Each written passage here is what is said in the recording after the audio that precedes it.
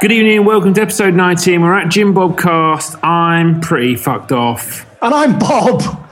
Why are you fucked off? Is it football? There's actually a lot of things at the moment, but like Arsenal have done nothing in the last week to improve my mood.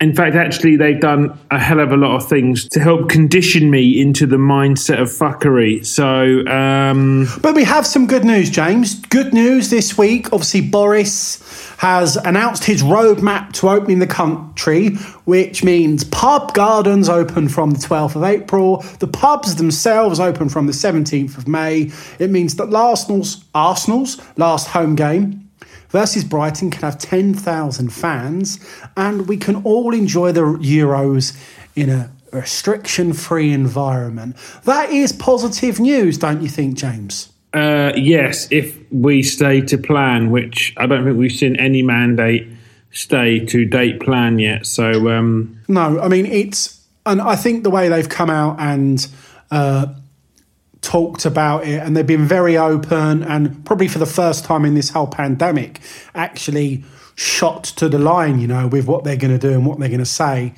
And I thought it's a really positive thing. There's things to look forward to. There's things we need to do to get there as a country, as a human race. And if we all follow the rules a little bit now, it's the hardest yard, this one, but we can get there. Don't you agree? No, I do agree with that. There must be light at the end of the tunnel. I think obviously one thing that, they do deserve quite a lot of credit for is, there's only Israel and United Arab Emirates, funnily enough, who have a more successful vaccination program in play at the moment. And obviously with a lot less people, but obviously percentages are percentages. I think the vaccination, my mum's getting vaccinated on Thursday, which means just me and my good lady wife, that the only members of my household or my family that have not yet received the jab, which is brilliant news, because I think we'll be fine. We're quite good. I've obviously been worried about them. But the level of vaccines that are being dished out now is quite fantastic. Yeah, no, I think the country have done very well with that. So it does give the underlying mindset maybe that this rollout has quite a lot of credence. And, I think we'll see a reaction to the mass return to school, which I think is massive news. I think there's probably parents around the country that are about to vote Conservative that weren't a week ago. So, yeah, look, we will see, but I wish them well. I don't, on that subject quickly, which actually takes us into FOTW quite nicely. There's a few points that are going to take us from this into FOTW in a second, James. One we had a very good discussion about. Yeah. But yeah, you carry on with what you're saying about Boris. Sorry, pal. But, fundamentally, he has been the number one probably on the trending list for a long, long time of the keyboard warriors who have just goaded him about how he's managed the country. And I think there are some elements that are out of his control, sometimes with border control and things like that, where the actual number of live cases that the country had was probably way beyond what it should have been. Actually, if you ask anyone in the country for the money that he's actually paid in comparison to other people, I wouldn't want his job, if you compare the money, I'd like to see this actually, how much Boris Johnson earns compared to Jermaine Genius would be a fantastic comparison. Maybe we'll get the stats out on that next week. Well, he earns the same money a year as Willian earns a week. For fuck's sake. Well, there you go. That sums it all up in the great words of Martin Tyler. I haven't said that for a few weeks. But fuck of the weeks is what we're going to come on to in a minute. But I tell you a candidate for fuck of the week. We both watched it on Monday night when he did his press conference. I believe it was the Daily Mail journalist. His name was Jason, I believe. Yeah, that's it. They open up and he turns around with something like, well, where's this buccaneering Boris that we saw in the last election? You're a bit more of a doomster now. And it spurred me to think, The journalism in these number 10 press conferences is fucking shambolic. Imagine, and I said that to you, Mourinho and Klopp would have none of this level of journalism. They don't. They would just eviscerate them on the spot. They would say, what are you doing asking me these questions? And I jokingly said to you, I said, fucking Fergie, old Alex Ferguson, if he got asked some of these questions, I mean, he would fucking shoot them dead on the spot. He would have them killed. If you ask Ferguson some of these questions. I mean, he famously didn't talk to the BBC for somewhat near 2 seasons because of the comments they made. And he actually called Gary Lineker a cunt to his face.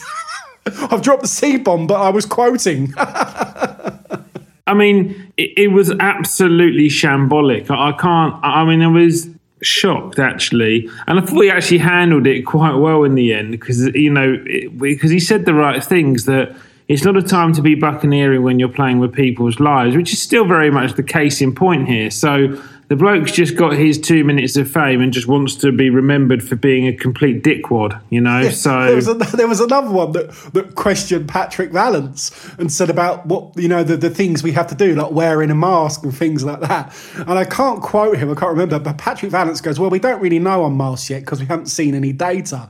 But he goes, I would expect everyone would still wash their hands because that's just good hygiene. It's like, what the hell are you talking? These are the people that actually are the public's voice versus the establishment. And if the people that are the public's voice cannot ask the correct questions, then they're fucking dog shit, the journalisms. I do have to say that one of the worst things out of this pandemic has been the quality of the journalism, and that's probably why we don't have the answers. I think the best journalism I've seen in the whole of this fucking pandemic, I'm not going to say Piers Morgan, I'm going to say it's been the One Show, because they've been brilliant at explaining it to the layman. But no, anyway, it is that time again. It is the light at the end of the tunnel, the fuck of the week, James. Here we go. And it's a serious one this week, isn't it? It is, and it's not a particular individual. It's probably putting a host of unknowns into a box, but it's been happening more and more recently, and then it's been continuing to be stepping up. But for all those people on the social media mediums behind Instagram, Twitter, Facebook, MySpace, Tinder, Grindr, Finder, Linder, fucking put it in a Gripler. I mean, whatever it is, people who are cowardly using either fake domains, avatars, profiles to torment real human beings, whether it be sexually, racially, a form of bullying, it's just absolutely outrageous. And this tirade has to stop. And a very near second, actually, in my opinion, for fuck of the week, is the CEOs, chairmen and board members of these mediums who, in my opinion, continue to do very little. It's not seen what work they are doing. Do you know what I mean? So in order to, have some level of serious compliance in order to prevent these things coming into said networks. And, a lot of people like the allure of the fact that they can engage with celebrities, whether it's indirectly or not, but when, they get a sense of, individual healing, maybe from whether it be a Piers Morgan, a Gemma Collins, or a Pierre-Emerick Aubameyang's opinion on a matter. And, we weren't privy to this, you and I, growing up, because we were of an age where it's happened later in life. Indeed. If we were bullied, it was by the bloke in the playground. And at least at that moment in time, you had a chance to clump him back. Well, and it's a little bit more. It's so much less cowardly when someone has to physically, face that particular moment where they want to suppress someone to bullying in a visual sense, because that comes with known actions. These people don't have profiles; they're alter egos. They are a series of letters and numbers, which is not obviously what's written on their passport. So. It's just over a year on from Caroline Flack's death to suicide, where Be Kind and all of that was really put out in the media and probably due to the pandemic, never got the fullness of what it required to get them. But no, what's been happening in the last few weeks, whether it be Nketiah, whether it be Willian, whether it be Hector Bellerin, I'm picking Arsenal players here, but it's unanimous around the whole world. Alex Scott, Karen Carney, let's look at it. Karen Carney, isn't the best pundit out there. In fact, she's not very good. But neither's Jermaine Genius, neither's Michael Owen, neither's Danny Murphy, in my opinion. But that doesn't worthy them to be abused. Alex Scott is probably one of the best pundits out there. Now, her sex is nothing to do with the quality of her punditry, the same as Karen Carney's, Alan Shearer and Ian Wright are phenomenal pundits, as is Roy Keane. Their sex is nothing to do with the quality of their punditry. Neither is Michael Owens, etc., and Jermaine Genius's. It's not. So we must not judge the people. Please, by all means, have an opinion and say, I don't agree with you. I actually think you're not very good. We're allowed to say that. I am allowed to say that Willian is not very good at the moment because there is proof there that he is. I am not allowed to abuse him because of his race. The warrant of free speech and opinion, it hasn't been taken away from anyone.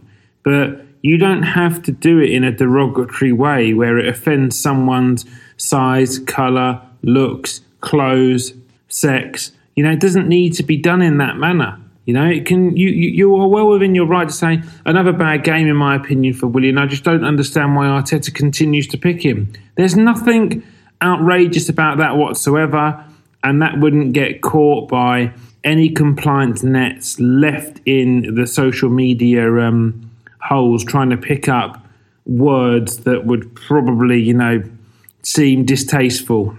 You're absolutely right. I tweeted last week, free speech is a wonderful thing, but its essence is that it should have no cost to listen to as it has no cost to speak. That's what free speech is. It should be free. People won't like what somebody says, but they shouldn't be hurt by what somebody says, And I think it's wrong. It must stop because people will take their own lives because of it.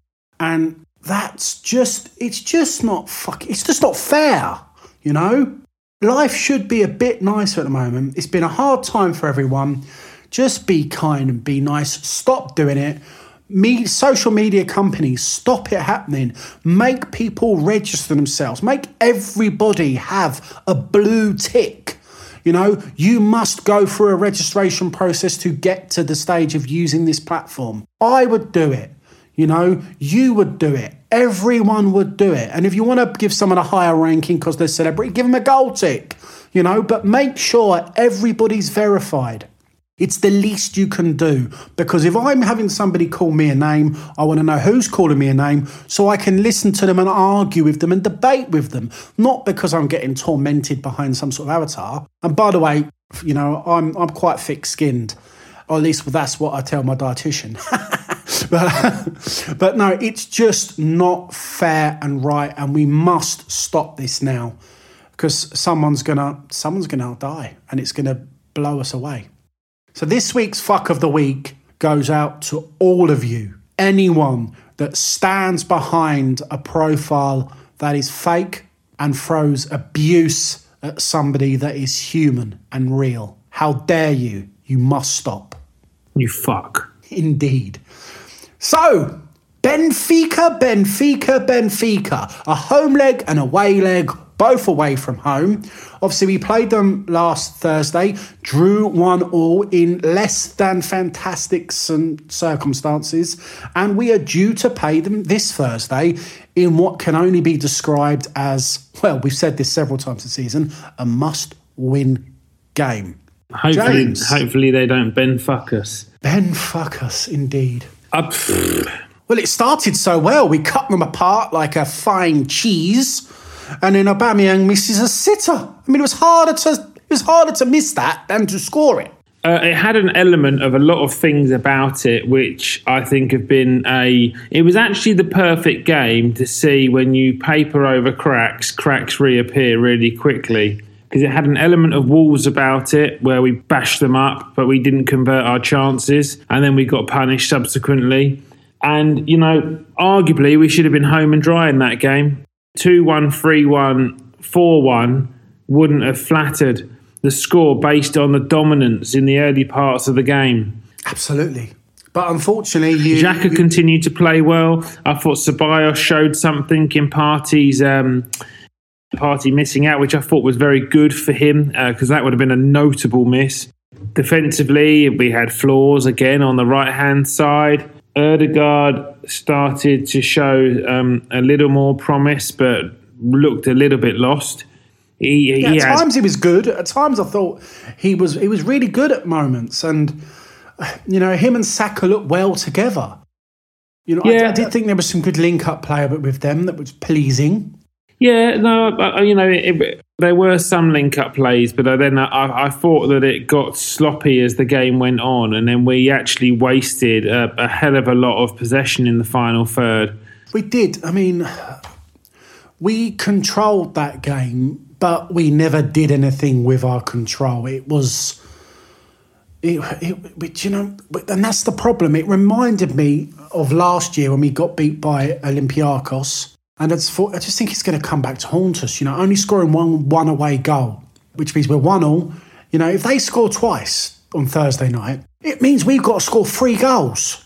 Well, even if they score once, we've got to score twice. Well, no, we can score one and go to penalties, etc. But if they score twice, we have to win outright. Whereas at least with 1-1 both ways, we could go to extra time and penalties, where we obviously would have a chance of the away goal not being counted once it gets to penalties. But no, absolutely, James. We controlled it, but we didn't assert control. Penalty, they scored, they got given. No real complaints about that. For the first time in a few weeks, VAR could look at that several times. It was a penalty, schoolboy error, really, wasn't it, from ESR? It was a schoolboy error. It was, it showed a lack of maturity and experience. Yeah, and it was just poor, But then it was a very, very good response by some really good play by Cedric, and Saka responding straight after. It was a good goal. That I enjoyed that goal. No, it was a good goal. Yeah, it was a really well worked goal. But it's still it was poor, and we were poor. I don't really know what else to say, Bob. I think I said to you, I had a bit of a conversation with you the other evening, and I said to you, I think we've been poor for a long time, actually, and the results have helped us paper over the cracks. But we haven't been convincing, really, for 90 minutes for a long time. I think the last time we actually were probably 90, all 90 of the minutes convincing would have been the game versus West Bromwich Albion. We were good then. We were, even against Newcastle, and beat them. That was in the snow. They just had a managerial change, and they are proper candidates to go down. So Allardyce at that point had inherited a team that he hadn't really had long enough to work with. So it was a bit of a freebie.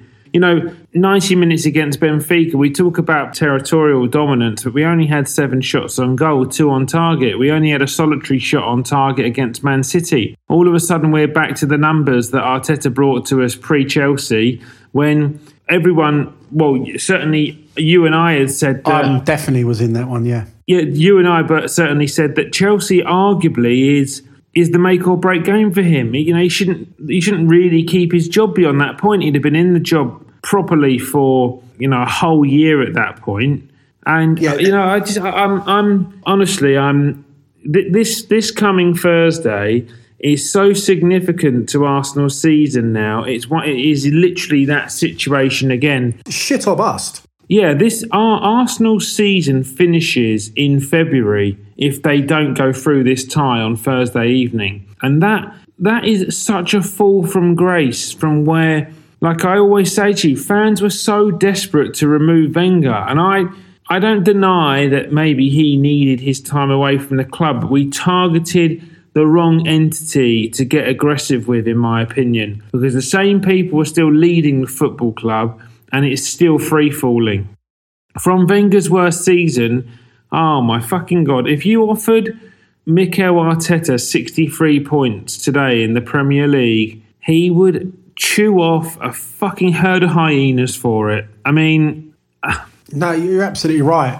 And that game, and that's one of the things that really pissed me off about last Thursday's game, was the negativity, the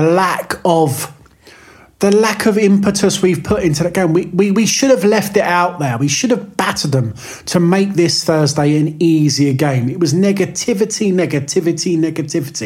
Yes, it was fantastic to see Kieran Tierney back on the pitch. You know, and I think normally bringing on a player of his stature to replace Cedric on the right could be seen as an attacking substitution. However, he's been out for weeks. You know, asking and hoping for him to change the game was going out a bit on a limb, because the bloke's match fitness would be far from it. You know, then he's made substitutions with Pepe and Martinelli on for Smith Rowe and Aubameyang. You know, again, what do we think about those substitutions, James? This is my biggest issue with Arteta. I cannot evidence a situation in any games under his control where we have changed the formation or the personnel on the pitch to be more attacking bias than the one that kicks off the game. And that is outrageous, in my opinion.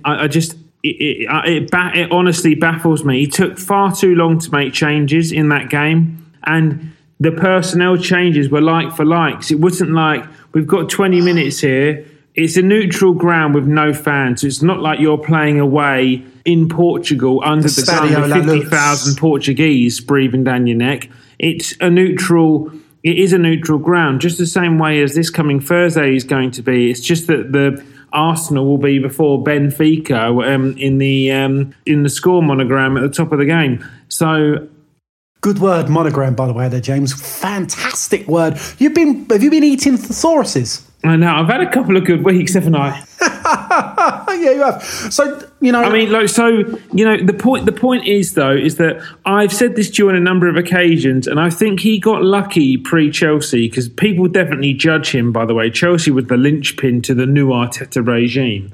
Pre that period where we were up against the wall, either losing or drawing games, players got sent off, and then he had an excuse to batten down the hatchet a bit. But you get no prizes for second. And I do want to roll City a little bit into Benfica, because it continued at Man City, and he set the team up at Man City to not lose badly. But I think he set the team up to lose the game. And I was appalled at the output from... I think we can give Man City a lot more time. But one of the things with that game, with his substitutions, and it really bugged me, this substitution of all. You know, look, I can gloss over whether I like Aubameyang and Smith Rowe going off for Pepe and Martinelli. I can move on from that. That was on 77 minutes. You can understand fresh legs and things like that. Fresh, fast legs as well. But the substitutions on the 90th minute of Willian and El Nene for Ceballos and Odegaard, I just don't understand of it. You know, when we are needing to get a goal and change a game, positivity is the essential requirement, and once again, he's played a super negative card. Point number one, what's a 90th minute substitution going to achieve other than waste time? Point number two, El Nene is a defensive midfielder. He's a winning 2-1, you know, we're winning 2-1 kind of substitution to bring on in the 90th minute to waste time and to firm up the midfield. Point three, Willian, was it just to get him appearance money because it's a draw? Because he offered us 0. But every single player we could have brought on in the 90th minute would have probably offered us 0 because of the timing. You know, you've got Nketiah and Lacazette on the bench. If you're bringing them on 84 minutes, 85 minutes, there's time for them to influence the game. Time for us to attack and score a goal. A second goal, an away goal, winning that 2-1 or even drawing 2-2. That's an important part. Getting that second away goal was absolutely critical. Absolutely critical. And it's what burnt us last year in Olympiacos. It's exactly what burnt us last year. And it is gonna, how can I explain it, fist us again this year. Arteta, that is not how you manage a game. You have made bad substitutions now for very, very long times. And it's not just that you brought Willian on. Forget that. If you'd have brought Willian on in 78 minutes or 81 minutes and you give him a chance to change the game, then maybe you can debate me that. But bring him on the 90th minute when he can't change the game if you bring him in the bloody first minute. It's pointless. It's pointless to bring on players that cannot offer anything. And that's what bugs me about Arteta. You know, it bugs me so much. We're playing in Benfica. So we're playing Benfica as the home team this week in Greece, in Athens, at the home of Olympiacos. It's exactly the place where our demise this time last year started. And he's just going back to square one. It's almost like he's ignorant. He doesn't understand. He's so stubborn and ignorant. He doesn't learn from his mistakes. And that's annoying because, as you rightly said, James, we destroyed Wenger, you know, as a fan base. Wenger out brigade. You know, was so huge and vocal year after year. Yet in Arteta we trust, perhaps. I don't know about this. You know, he talked this week in his pre-game press conference before the Benfica game about Olympiacos. I thought it was cruel the way we got knocked out of the competition, he said. The tie was in our hands and we scored a goal, but then we just conceded in the last minute of extra time. Yeah, but once you do concede, you're fucked. That is just such a naive comment to make, you know. It's like the bank manager of the Bank of England saying, "I thought it was really cruel that the robbers targeted our vault. It just so happened that we had the door open on the day they came, so all of your life savings is now gone." But you know, it was just really unfortunate because it happened at 11:59, and we normally lock the vault at midnight. What the fuck? I mean, honestly, what utter nonsense. It's a results-driven business that deals in facts alone. No fiction, no cruelty, nothing. You can win the game, draw the game, or lose it. The opposition scored more goals than you in the tie. You got knocked out, and they went forward. End of story. Absolutely. I mean, if you look back, I think Arteta's press conferences, both post and pre-matches this season, have really started to grate on me. You know, I've been listening and reading the Wenger book. You know, we talked about earlier on about the press conferences that the government are giving and how they're going about it. His press conference, he just comes out and says utter bollocks, baffling stuff about mathematics and crosses, and if my auntie a bollock should be my uncle. And it's a lot of waffle. You know, do you know who the mole is in the dressing room? Yes, I think I do. You can't say that even if you do. It's rule 101 of press conferences. You know, the Arsene Wenger famous line, "I didn't see the decision." That's what you say. You know, Wenger's pressers, managers gone by, the Klopps, the Mourinhos, they are masters of the press conference. Arteta is masters of bollocks. We are going to Benfica this week, and it is beyond a must-win game, James. It is season or bust. You know, ending a season that began in October or late September, ending a season that began then at the end of February, total demise, nothing left to play for, may as well pack up and go home and go on your holiday till next year, is absolutely scandalous for a team that is Arsenal. We are Arsenal fucking football club. We are the Arsenal.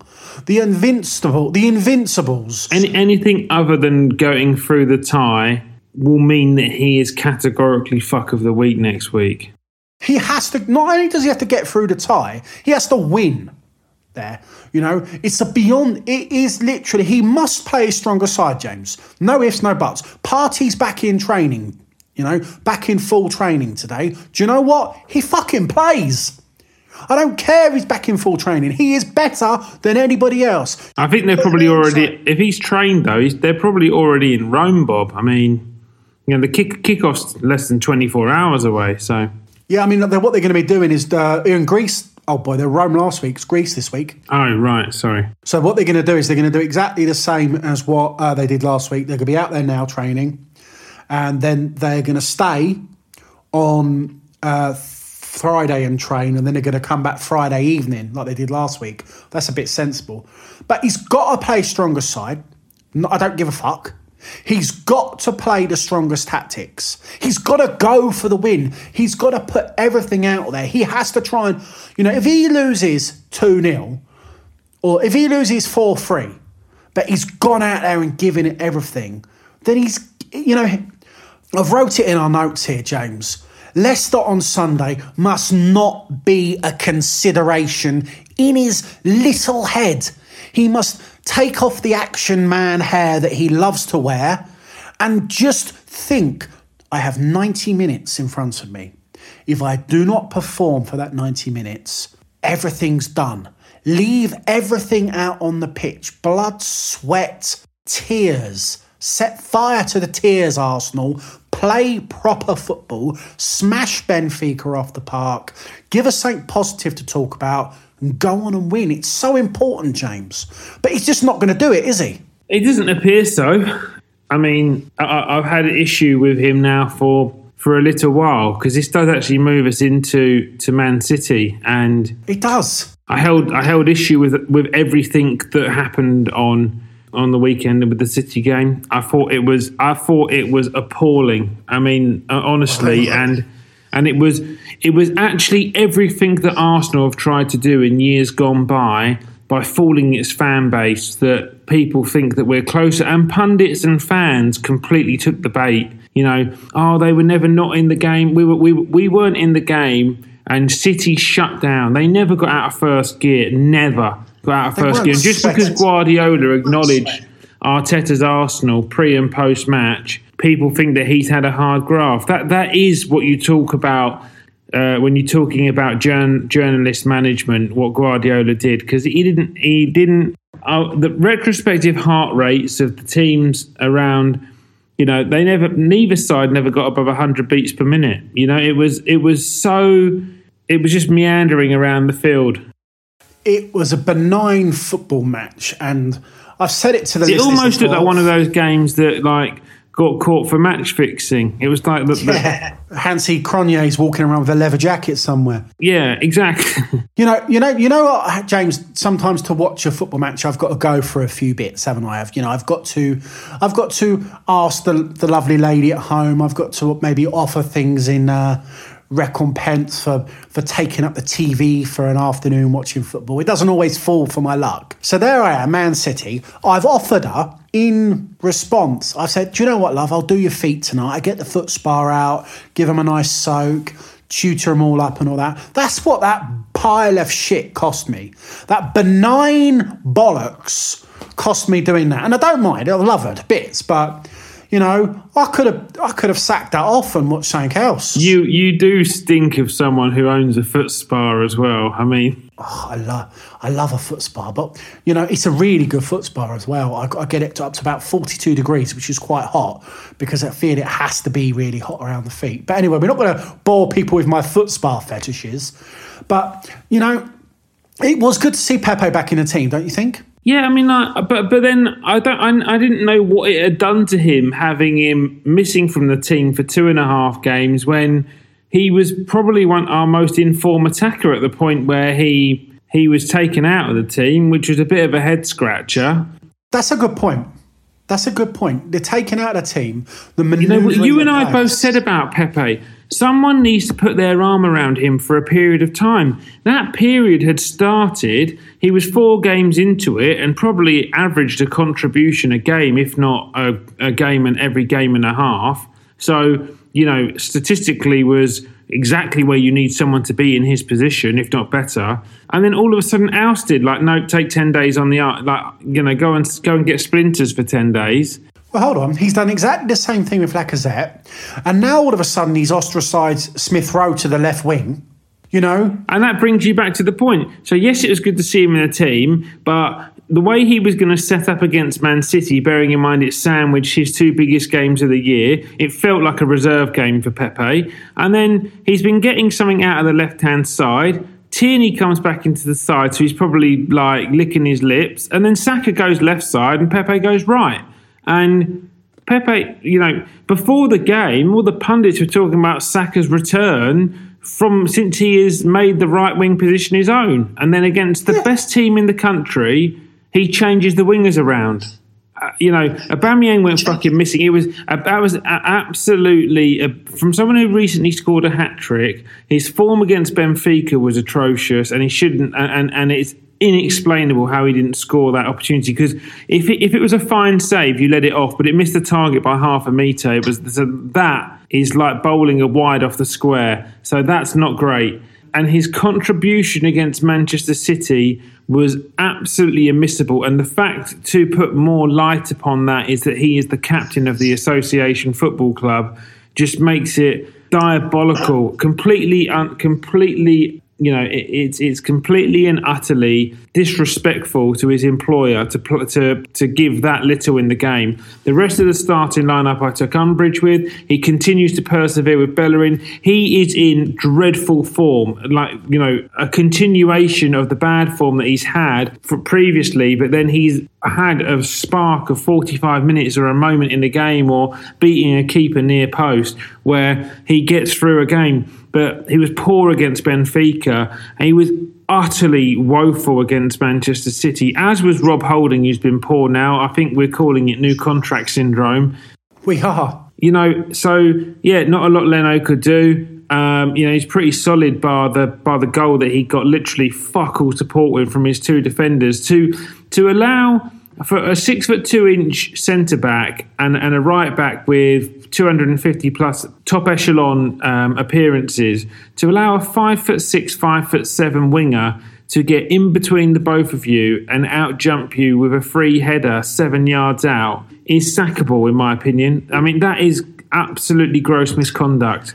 In the second minute of the match, James, as well. It's appalling. It's a dreadful thing. We've now conceded early goals. Southampton in the Cup, Villa in the league, City. And the game just dies because the opposition know we've scored here. This is brilliant. This is brilliant. Just shut up shop. They won't beat us. But when I hate to use Wenger, but he's kind of the only pillar that you can, do comparisons against, because he managed the club for 20 plus years.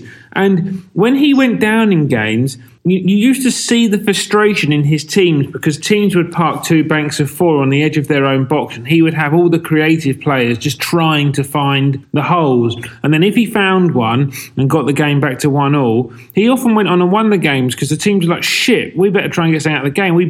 We'd banked on this two banks of four working and us nicking it 1-0. Now it's 1-1. We'll step up 5 yards. And then all of a sudden, he had all the pace in his team always to get in behind and get in and go again. Or if you want to associate with another manager that managed Arsenal for a while, George Graham would never have that village defending whatsoever in his team. There was a moment in the second half, Smith Rowe had come on and City were attacking, and the nearest bloke to the attacking winger on the Arsenal right-hand side, the City left, was Smith Rowe, the number 10 at that point, running back.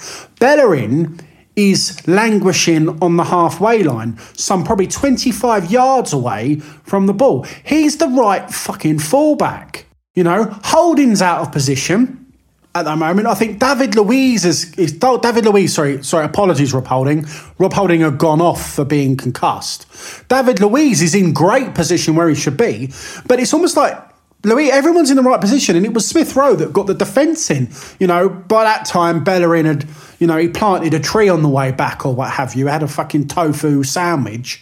And then it's just, Bellerin is not good enough to play for Arsenal Football Club at this moment in time. Him and Willian, in my opinion, are the stories of our season of stubborn, ignorant, foolish management. I don't take any more umbrage of El Nene. We've established he's not good enough. We understand what job he portrays to the team. He has got a unique set of skills, and administered in the right way, he has to have creative people play all around him. Like El Nene's someone you play in a free with two creative players.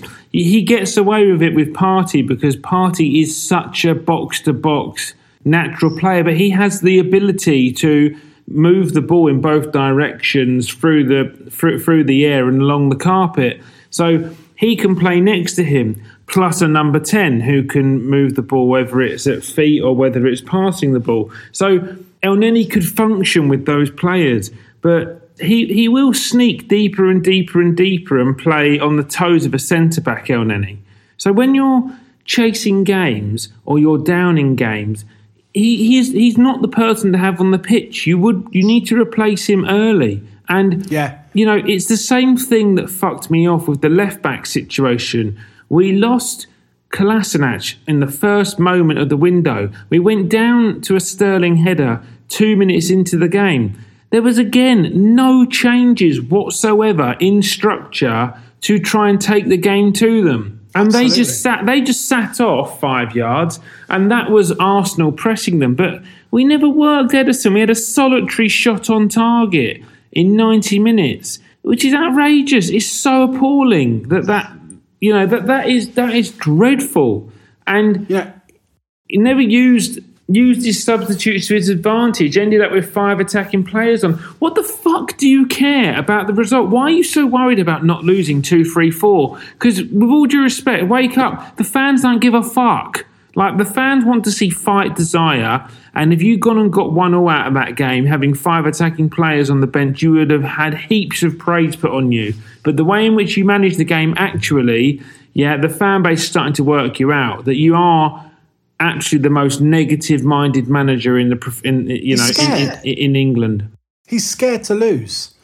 The match was made to look like we had a chance. And we'd had, in fact, 0. Not a single chance we had in that match to win it. And you're right, James. If we risk a little bit more, we could get something from that game. We could get beat 3-0. The first half hour, City were battering us all over the shop. I thought I was the Sunday beef. But no, James. Just Wenger lost 8-2 to United once. United battered him off the park. He scored 2 goals. We lost 8-2, but he scored 2. Yeah, but no one really remembers the game. Like, it's just you just get bantered about it. But he beat Spurs 5-2. He never looks like scoring 5 goals in a game. We got Tottenham in the next month or because he had his Jesus. opportunity against West Brom and other teams to shred teams apart, and he didn't take them. That's why he doesn't. He's scared. He's scared of this loss. So you've said it to me, and there's something you're quite good at spotting this about how Bellerin has retired Pepe in that match. He's made him non-existent to the football. And that people will obviously give Pepe a lot of stick for his inability and the lack of productivity and positivity in that game. But it's all down to Bellerin, isn't it? But he never switched them over. He didn't move him to the other side. I was just looking at the subs again. Ødegaard and Pepe in the 73rd minute for Lacazette and Smith Rowe. Like-for-like substitutions at 1-0 down in that game. And then 86 minutes, he threatens the jugular, which was El Neni for Ceballos, which, it gives Ceballos all of 4 minutes to try and add some fresh impetus to the midfield, by which time City have got utter control of managing the game. Ruben Dias got man of the match, which I think was a bit harsh on every other player on the pitch, because Ruben Dias was lauding it. He didn't stretch a leg, did he? So, well, I don't even know if Aubameyang had 10 touches in the game. No, I don't think so. I mean, City flattered us with that result, didn't they? It was a flattering result, 1-0. No, it was appalling, Bob. Honestly, and it didn't actually bode well for, if you were Benfica and you were the team and you were in the team hotel watching that game on TV, you'd be rubbing your hands together thinking, we got this lot in 4 days, we'll have them. Yeah, you would do as well. Absolutely. And I would be thinking that. So obviously been reported in the press today and yesterday of PSG rekindling their interest in Hector Bellerin. And apparently there's rumours of Bellerin suggesting that he wants to leave. What do you think about that? Would you sell him? Yes. I would in a heartbeat, old bean. How much? What's his value? What's the best deal for us? Because obviously I saw someone tweet earlier on that there was a rumour of a swap for Draxler. Yeah, which I replied to, which makes no fucking sense. It's bad journalism. Draxler's out of contract in June, so why would you swap a player that I think probably had an 18 to 22, 25 million ticket value for someone that we could actually get on a pre-contract now? Exactly my point. It's a very good point. So Would you sell him for just cash money, or is there players out there that you try and tempt back the other way? Well, I don't know what they're going to do with Ødegaard. We haven't seen enough of him. He's been okay so far. He's probably played like someone that costs €3 million for half a season. So, total value. So he looks like a 15 to 20 million euro player who's on €2.5 million a year as a salary. That's the kind of... I haven't seen anything more of him to suggest that he's more than that. But if you've got him, you don't need Draxler as well. No, that's absolutely true. I know we need central midfielders and we need centre-backs and we need right-backs. And I thought we were going to do a deal with PSG in the summer for Kazawa, their left-back, which would look like it was almost done and dusted. And then that fell through for €5 million. And he's pretty much played every game for them since. Yeah. I mean, I try and sell him for just cash, personally. It's got to be cash because it looks like we've got to fund our own transfers again. So they've got to try and sell everyone they possibly can. There's no one in this squad, honestly, other than the homegrown players that in my opinion, isn't for sale. Yeah, he is a homegrown player, actually, Bellerin. Now, obviously, there's lots of players being touted about replacing him. Max Aarons, the guy from Norwich. Would you have him? Yeah, no. He's a really promising talent. He could probably step up into the next level of football. He would certainly add some dynamism. He's equal to Bellerin, if not more so, of an athlete than him. Again, I also feel there's some negotiables there with some of our players that we've currently got out on loan or got in the squad. Players like Reece Nelson and things like that. And obviously, Tariq Lamptey, the brilliant guy down at Brighton, is in fine form and he looks good. And I would have him. He would be right up my alley as an Arsenal right back. He looked good when he played against us. Bright, bubbly young lad. Yeah, and he's homegrown, which is important, as is Max. Yeah, I mean, Aarons. Tariq Lamptey's a proper talent. He looks to have all the attributes you need to be an operator in the modern game. He looks very, very astute on the football as well. Fullbacks are proper footballers now. They're expected to be able to provide a lot in the final third, as well as honour their defensive duty. So you need. Absolutely. I mean, if you look at what Kieran Tierney's given us as a left back, versus previous incarnations. Yeah, his ex-boss resigning today. Yeah, Neil Lennon resigned this morning, which was very not a shock, but out of the blue. Well, he does come across like a bit of a bad sportsman, Neil Lennon, and obviously Rangers are all but assured to win the title, aren't they? I think so. They are, which is a fantastic feat for our mate Stevie G, to be fair. So yeah, and obviously last two players on the list. Sorry, back to Bellerin. I'll see if I can pronounce this correctly. Ashraf Hakimi, the Inter lad. Obviously, they're hard up. Can't even afford to pay these fees at the moment. So he could be on the way, the former Real Madrid man. We've been linked with him for a few weeks now, so that would be interesting. I think they might end up okay though, because I mean, look, if they decide obviously to move him on, then say la vie. But I think Inter Milan are also favourites to win the Serie A now, so that's going to probably come with some financial repatriation monies for them, and it's probably also going to encourage some pretty nice commercial deals as well. So if that is the case, they might be able to just do enough to hold on to him. I mean, he is a regular starter there and they're having a great season. So yeah, and obviously there's other players linked to Arsenal in the right back role. Justin, the boy James Justin from Leicester, he's having a good season, playing well. We talked about 18 points clear, level game. They're miles clear. Bob, also, actually, very interestingly, not to just dwell on Scottish football, but they also are invincible through 30 games as well. Wow, really? Yes, played 30, won 26, drawn 4, lost none. 473, get on this, against 9! They've conceded 9 goals in 30 games. That's unbelievable. A goal difference of 64. So they've got a plus 64 goal difference. A team, I know Scottish League's obviously a lot different to the Premiership, of course. A lot harder down here. But that's Rangers, plus 64 goal difference, conceded 9.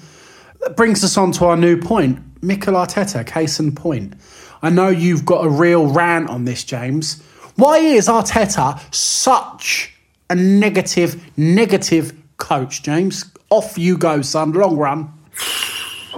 I don't even know. I feel like I'm just bowling some military medium, actually, off a 5 pacer, just trying to get to tea. But I don't actually know, Bob. I can't really work out, but I am starting to be more of the opinion that he is the problem. You know, we looked at some numbers. Wenger was struggling, and the lack of money being made available for Arsenal when they were trying to finish top of the league was notable, and it was always they're 2 players away. Then they just fell a bit deeper into the top floor, and it was, you're sort of 2 to 4 players away. Then it was like, you need a couple of players just to make sure you keep this top 4 thing going on. And then it was like, actually, now you need a player or 2 to get in the top 4. And now you need 5 or 6 players to get in the top 4, in my opinion. It's not now a couple. It's like we are light years away. We're almost one of fucking... You know, we're almost one of the guy from Tesla's satellites away from where we need to be. But that's it, James. You've just nailed it. Top 4. It is the most open top 4 race in many a season, and we are nowhere near the fucking starting grid. We are so far away from being involved in the discussion and debate of top 4. And don't say we're this many points behind this team. We're fucking light years behind them. I mean, mate, we are. We are so far behind. And the point I make about Wenger was, you know, his last hurrah when fans were very unhappy with him was 63 points in the season. I mentioned it earlier. He would literally chew off a fucking zoo, Arteta, for 63 points. We finished the season last year with 56 points, and it was atrocious. On our current average run rate, we'll finish this season with 52 points. I think I said that. You know, St. James, and this is very, very interesting, that prior to Christmas, we did a few stat analysis. I think it was after 13 games, because obviously that was when Emery got sacked after 13 games. We did stat analysis on that, and I think I had Arteta coming out of 13 games there. So we are 52 points. So we have slated Arteta then. We have continued to slate him through December. Then all of a sudden, the Chelsea games come. He's turned, he's weaved, he's got some positive results. He's got the HLM boys ruling the roost, playing some good football. Yet we sit here now, the 24th of February, and we are still going to average 52 points. So realistically, there has been no fucking progression whatsoever in that, James. And I think that is diabolical. I totally agree. It is. It's still free-falling. And it, you know, the point I was making about the 2 players away, 2 to 4 players away, 2 players away from top 4, and now 5 or 6 players away, is that the notion on the other side of that graph, where you're thinking linear, is all the other teams around you have continued to invest exponentially in their sides, which means they've surpassed you. You've only got to look at the teams above you now. Tottenham Hotspur, Aston Villa, Everton. We're 11 points behind fucking West Ham United. 11 points. I mean... Here we go, James. I've actually just found it. This was when we recorded on the 24th of November. We're now recording on the 24th of February. And we had Arsenal. This was after 9 games. Arsenal after 9 games. So after 9 games, we were looking at averaging 50.6 points after 9 games. Yet the quality and all of that, what we're discussing about Arteta now, he's managed to get us averaging to looking like getting 2 more points this season. You know, that's fucking scandalous that we were having the worst run of Arsenal Football Club's life. Yeah, and we're averaging 52 points. But we are rejoicing in Emile Smith-Rowe and Saka and the good football that they... we beat Leeds 4-2. We beat West Brom 4-0. We beat Chelsea. We've done all those results and we're still no better off. We are distinctly average. Mediocrity should not be Arsenal's past score ever in a million years. No. And, you mentioned West Brom. They only have 14 points from 25 games. They're all but down. Fulham are 18th and in the relegation zone. They've equally lost 11 games to us. Sheffield United in a terrible situation. Yes, exactly. So, we're 11 points behind West Ham, 15 points behind Leicester, Bob. That is, and we are still failing dreadfully to score goals. 31 goals in 25 games is, and this whole point about people say, we got the second best defence in the league. We haven't anymore, but, all right, it's better. But, City have conceded 15 goals, though, and they're top. So that's 11 less than we have. Second best defence is all like, it's not like you're in the 100 metres and, you're missing by a gnat's dick. You're a couple of seconds behind the guy who's just tanked it up. Look, having the second best defence or whatever it is in the league can only be put to good use if you're going to attack.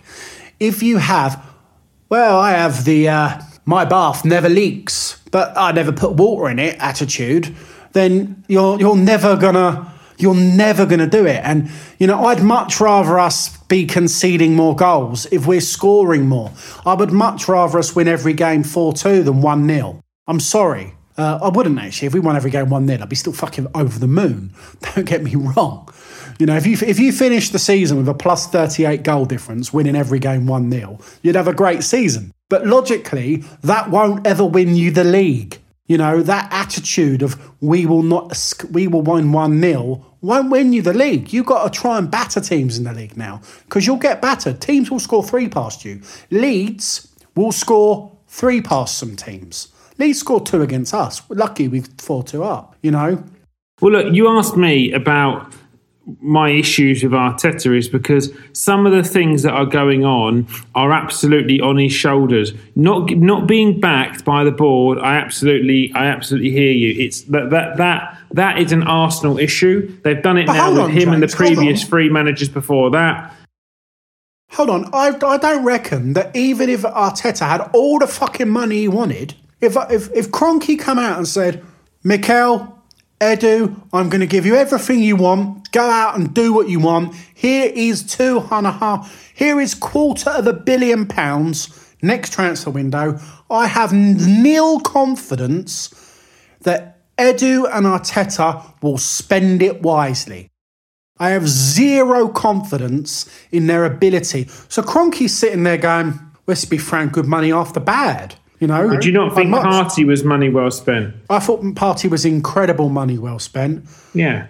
But that's easy because if you surround it with the other transfers... They haven't been given any other money to spend. Everything else has had to be some fucking backstreet brown envelope deal. Yeah, but they could have... Gabriel, do you think that was money well spent? I thought that was a good transfer. I think it could be a good transfer. Yeah, so they're the only 2 deals that they've been... Look, I'm not here just to completely make a fuck of Arteta. They are the only 2 deals under his management that have been done that have had any sort of investment. And I back both those transfers at the moment. I think they're both good deals. But he has been given... The point that people keep saying that our squad is average pisses me off. Like, Aubameyang's record to the start of this season was exceptional. Lacazette, people continue to knock him, but we always do the numbers, and he always comes up the right side of where the numbers are. Favourable numbers. Pepe's numbers, they're not poor for a first season in England, and the reason we paid the money we did for him was because his numbers were exceptional in France. Then Partey was a great acquisition. He is playing people continually who are a negative influence on the team and themselves are in bad form. Not replacing Tierney when you lose not replacing him, but giving him some support. We know Tierney's a class act on his day, but he has been injury prone since we signed him. He was injury prone when we bought him. We bought him injured. So to let Kolasinac and Maitland-Niles go in a window and not bring in support for Tierney, who was injured at the time, is utterly preposterous. I mean, it is so bad beyond the measure of people running £1 billion operation that I physically cannot. I condemn them to the sword. It is so bad to allow that to happen. You just can't. I physically can't fathom how that's okay. I can't. It's not okay, James. It's not okay. Decision around letting Martinez go and not replacing him and replacing him with some fucking schmuck who looks like, the brat who looks after fucking Kim Possible on the Disney Channel. Let's just say we got fucking incredibly lucky with that transfer in that when Leno actually did fall out of the team with his suspension, we did have Matt Ryan. Not that we won the following game because we lost at Villa, and it was only one game, and obviously a loss is a loss. But yeah, we've got lucky there because Leno could have got injured. They had to replace Runnison after 6 months. That's what they've done. Or rather, they've not replaced Martinelli after 6 months. They've waited 6 months to replace him, which is diabolical. You've wasted £1 million on that player there. You've cancelled Matt Macey's contract. You bought a player for $1 million. That's 2 bad deals. Well, no, let Macey go is probably fair. But bringing Runnison in is a bad deal. The continued picking of Willian, dreadful management. I don't give a fuck. He was ruthless with Ozil. He should be the same with Willian. I don't give a fuck if he is Ronaldinho in training. If you can't convert it to the match day pitch, it's nonsense. No one won the fucking Open being a driving range like Lee Nash should have won fucking 10 majors because he could do everything you asked on call at Sandown. But but you can't you've got to convert from the driving range to the course. And I don't give a shit if he's the bee's knees at London Colney. Again, I bring back to this point. He has only one contribution, post the Fulham game on the opening day of the season. It's fucking February, so it's admissible. You don't get picked. It's at the expense of Gabriel Martinelli, who we had to re-sign on an additional contract because he was a £50 million target of Real Madrid after we signed him for $6 million. Give credit where credit's due to Edu because that's his connections who brought him in.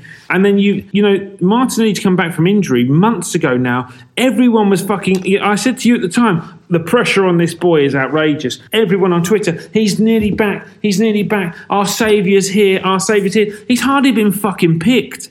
Bad man management. It's appalling management. He hasn't played 90 minutes. Total since he's come back. It's not getting a sniff of Gunnosaurus's jockstrap, and that's not, it's fucking bollocks, James. That and then he's in charge of that. We've heard that he now is Edu's boss, but he gets a massive. He was promoted to manager, so he is now equally as responsible for poor transfer windows, ins and outs. So I hold him absolutely at tune for that, as well as Edu. And everything to do with the team on match days is on him. His continual usage of substitutions at the wrong times with the wrong people is costing us points weekly. His continual picking of Willian and Elneny, it absolutely baffles me. His choice to pick Bellerin over Cedric. Cedric's been better at left back than Bellerin's been at right back. Tierney's back fit, he drops Cedric. It makes no fucking sense. Holding's playing badly. Why have you dropped Gabriel post-COVID? Why has Mari not come back sooner? Why is Luis... When Luis went over to the right-hand side with Gabriel, we look good. Drops him, brings Holding back in at City, makes a fucking mistake. A dreadful mistake as well at that. City game, we just said it earlier in the analysis, moves Saka from right wing over to left wing after having a string of great games there. Moves Pepe to back to right wing, has to play in front of Bellerin. The two of them actually haven't clicked. Like I said, the statistics where he has played in front of a different fullback other than Bellerin, Pepe's numbers are ludicrous in front of a different fullback. So, the number 9... People want to see Aubameyang play 9, and he scored a hat-trick from there against Leeds, but he was gifted the hat-trick. It was free. It was bad. It was bad goalkeeping, and the third goal was a very instinctive finish, to be fair, but it was a cross shot which just caught everyone out. Yeah, absolutely. I mean, it's everything he's done. He prioritised the FA Cup. Sorry, he prioritised the league, a lost cause in the league, over the FA Cup that we were the holders of. And he got us knocked out of that, which was a route. we were caught by the fucking drug that is Arsenal Football Clubs, thinking that, he's doing this because he's pushing for the top 4. In reality, we are nowhere near the top 6. There's so much daylight between the teams that we play that are between us and that position. And the run of games that we have now, it's impossible to think, actually, how many points we'll take from our next host of Premier League games. We've got Leicester this Sunday. After that, we've got, Burnley away is actually a big game. We need to take 3 points from that game. Then Spurs at home. Then West Ham away, who are getting results against everyone at the moment. Then Liverpool at home, who are in dreadful form, but they probably sort themselves out for us. And the next game that you can see after that, where you're generally looking at taking points, is Sheffield United away on April the 10th. Fucking hell, 2 days before the pub's open, mate. But no, you're absolutely right. And it's this prioritisation of the league, getting us knocked out of a good source into Europe from the FA Cup. And now we have put every single one of our fucking eggs in the Europa League basket, where there's teams like United and, dare I say it, Spurs, let alone the other league teams from around the world, around Europe planning it. We're not in any sort of form to be considered winning that, but we just have to win that now to get any sort of European football next year. I said this on one of our very early pods. Arsenal's best chance of Europe is the Europa League. I think I said to you, we will qualify for the Champions League next year because that's the only way we're getting into Europe. And I have to say, that's exactly what it's going to be, James. It's shit or bust with the Europa League, and it could have been better.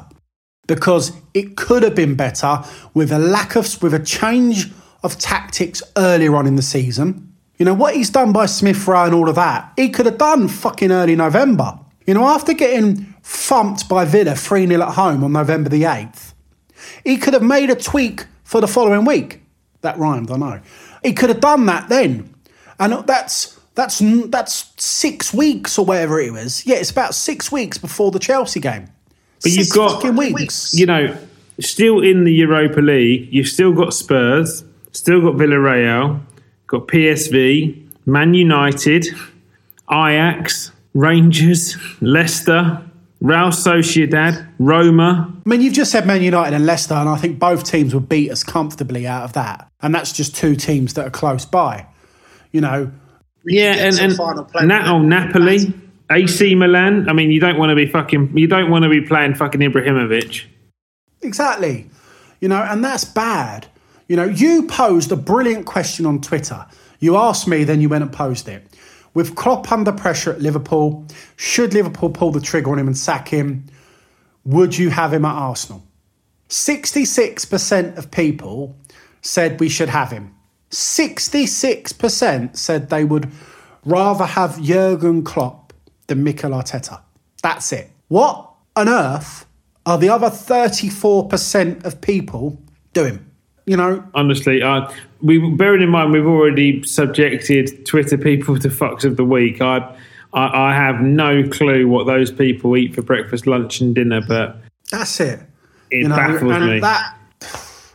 I would have Jurgen Klopp tomorrow. I asked my good friend Azza. He said, in a heartbeat. You would be in a heartbeat. I would be in a heartbeat. I mean, obviously, you've got to back him with the money, but I think if you had someone like Klopp him and you backed him with the money, and I think Kroenke would back him with the money as well, I think you'd see Arsenal actually start to eat at the top table again. I really do. And I think quickly as well, because you rightly said Arsenal do not have a mediocre squad. We've got some phenomenal players in that team that, if used in the right way, I mean, Klopp would look at that squad and think, well, right back gone. Centre-backs, well, I need another right-footed centre-back, so I replace Luiz. But on the left, I'll probably keep them 2 for the time being. Keeper, I'm very happy with. Left-back, exceptional. Get a backup one, though, because he's prone. Partey in the middle. I'll probably keep Xhaka alongside him, unless I could trade him out for some good money to get who I want. He'd go through that team, and he'd turn it around.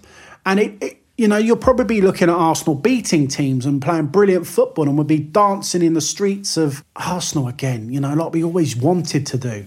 I mean, you need cardinal changes in the management and of the football club. Now, if I get the guy's name right, I believe his name is Aliko Dangote, who is the African billionaire who has voiced his opinion on wanting to own Arsenal in the past. And I understand that a couple of years ago he said that he would be in a position to mount his charge to take over the football club. He might feel that with the pandemic and COVID and Arsenal's current status that he can get a bit of a chip on the deal, and maybe the Kroenkes would get out. But because the club have obviously lost money with not having fans in the ground, but the ownership needs to change. The regime that runs the football club needs to be considerably more ruthless.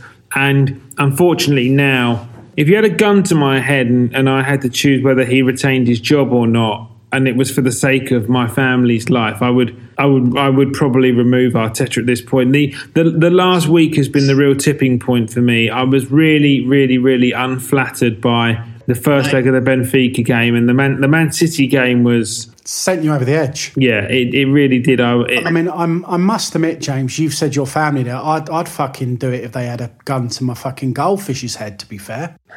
You know, let alone my family. You know, you probably Arsene Wenger in the Invincible season say yes to that. But no, but that's interesting, James, because, you know, we've said that we would have Klopp.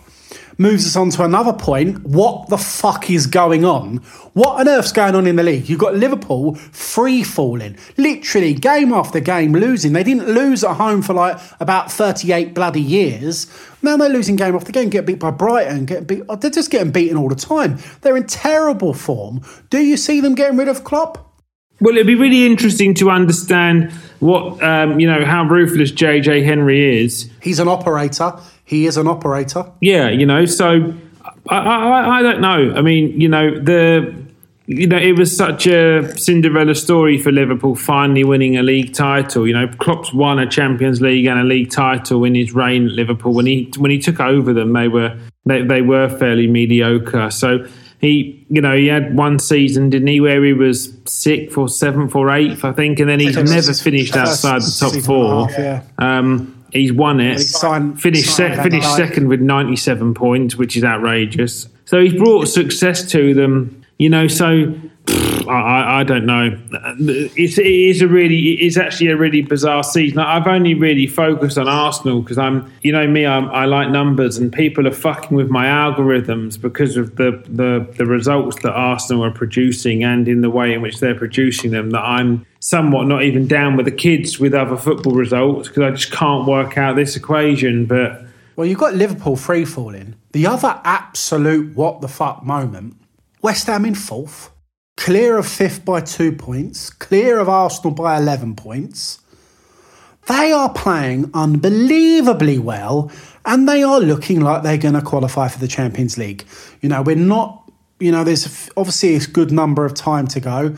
You know, with all due respect and kudos to David Moyes, that bar Declan Rice, who seems to be, you know, really the prodigal son of England, who's going to play an integral role, no doubt, in the international championships this coming June.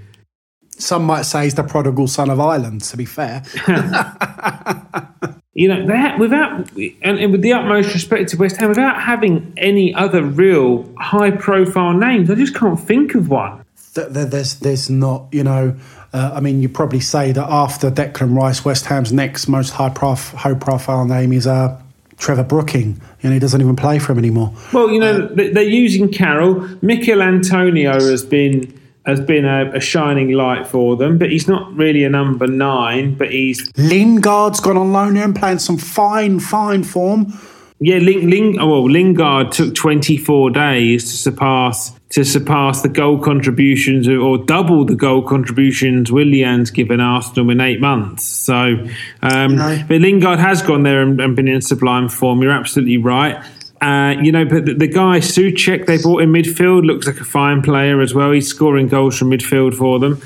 Yeah. I mean, you know, there's other than that. You know, Fabianski, an old Arsenal keeper, doing a proper sterling job. Aaron Cresswell, I think, is having a pretty good season. But I like Aaron Cresswell. I think he's a decent left back. yeah, I do as well. I would.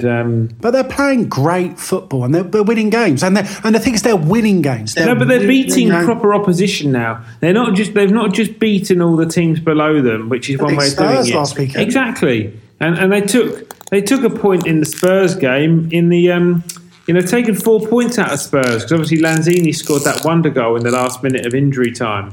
I remember that. Yeah, mate, I've got West Ham in the family, and a very good pal of mine is West Ham. Likewise. And likewise, obviously your family and our famous Marky. This weekend, obviously, it's the anniversary of my brother's first ever surgery. He's been in hospital 14 years. First 14 years since he had his first brain surgery. I remember it. Yeah. Yeah, I know you do. I remember swearing at him actually when he was doing it because I was like, "You complete fuck!" I just started one of the biggest jobs of my life. It was 3 days after they found his tumour, and I had to take compassionate leave straight away to come and support that situation, which obviously... It was madness. Yeah, it was. But, go back to West Ham then. This was the point. I don't want to dwell on that. It's not really good listening for anyone, and I don't really want to talk too much about it yet.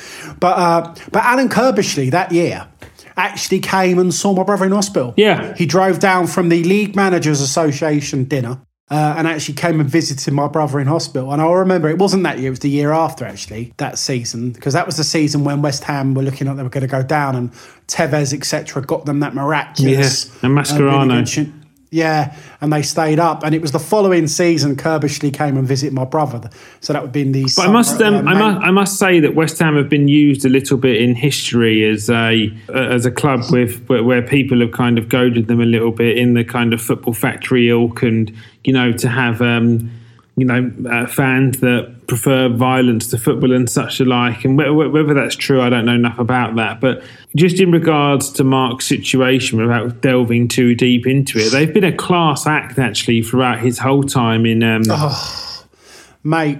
With getting him into games, with sending things out, with hospital visits, with acknowledgement of your dad's 70th birthday. Yeah. I mean, honestly, a truly classy football club. There's pictures of my brother. My brother's met David Gold, but David Gold came and spoke to him at a match. He actually went to a match with Adi Apatan, the wheelchair basketball athlete, West Ham fan. He went to the match with him. When I got married, I wrote to West Ham. This was at the beginning of last season. They got beat 5-1 or 5-0 by Man City. I emailed West Ham on the Saturday during the game. On the Monday, lovely young lady called Georgia replied to me saying, "We'll get a shirt signed by club captain Mark Noble, if that's all right." I'm like, wow, thank you so much. Beyond my wildest dreams. It was a wedding present for him because he was the best man. About a week and a half before they sent it to me, she goes, "I'm really sorry I didn't get Mark Noble to sign it. I've got the whole first team squad instead." And it's just like, they don't have to do that at a football club. And then I emailed the same lady, lovely Georgia, about a letter to signify my dad's 70th birthday signed by Declan Rice. I mean, Arsenal do it as well, don't get me wrong. I've just approached them. In fact, I got a letter from Unai Emery for my wedding. Did you really? It was the best signing he made. Good evening, Bob. No, have a good evening. Yeah, good. So, yes, indeed. So, one quick question after the Cup one. Would you have Moyes at Arsenal? No. Well, that's it. So... I wouldn't have Moyes at Arsenal even though he's there. So we got Leicester on Sunday, the 28th. Early kickoff again. I think we should be going all guns blazing for Benfica. So we have to beat Benfica. I don't really care what he does in the league. Honestly, I would hold more respect for him if he looks like he uses the league for the next 13 games to trial and error players in positions where he's trying to build for next season. But that would need to cater for a manager that goes completely 360 in his style of management and actually plays in quite an expansive style of football, who's trying new things and he's happy to invite teams on. Honestly, I give zero fucks if we finish 14th or if we finish 7th. Like the league is done. We can't get to where we need to get to now. Leicester are a fine side. They're 15 points clear of us. They've got many, many players that I would love at Arsenal. And, this coming Sunday is Well, the Benfica game, I don't even know what the team is. If I run through it, I want to see the strongest possible 11. So in my personal opinion, that at the moment would be Leno in goal, Cedric at right back, Luiz at right centre back, Mari at left centre back, Tierney at left back. Just let him start, and if he can only play a half. But Partey and Xhaka, then it would be Saka, Smith Rowe, Pepe, Lacazette. That I believe that front four in that little period looked like they played the best football at the top of the pitch. And Lacazette is a cup final-esque player. He has the work rate to create something from nothing. I don't actually think Aubameyang has that in the 9. He's a more clinical finisher, but I cannot disagree with that lineup. And if I had that team to pick from, I would play those exact same players, James, against Benfica. You need that sort of thing. I'm totally in agreement with that. And I remember Mourinho won the Europa League with United and got them a Champions League as a result of it. He put all of his eggs in that Europa League basket and basically put his fingers up at the league. And I need and want Arteta to do that. We must go all out. If we get beat by Man United in the quarter-final, 3-2 on aggregate after giving it our all, then we get knocked out and we go, okay, then never mind. But if we go out on away goals against Benfica Thursday evening, then I will be upset, I will be angered, and I will hold Arteta responsible. Yeah, I agree. But, football's football, mate. We can all live and die another day. Let's do some predictions then, Bob, to wrap up. Let's just do both games. What are you predicting for Benfica? Gun to my head, gun to the goldfish's head. Arsenal will win 2-1 against Benfica Thursday evening. I have to say they'll do that. Yeah, I've got 2-1. And if we beat Benfica... Who will score? Saka will score. And I'll tell you Arsenal's goal scorers. Arsenal's goal scorers will be Saka and Luiz. Nice, I like that.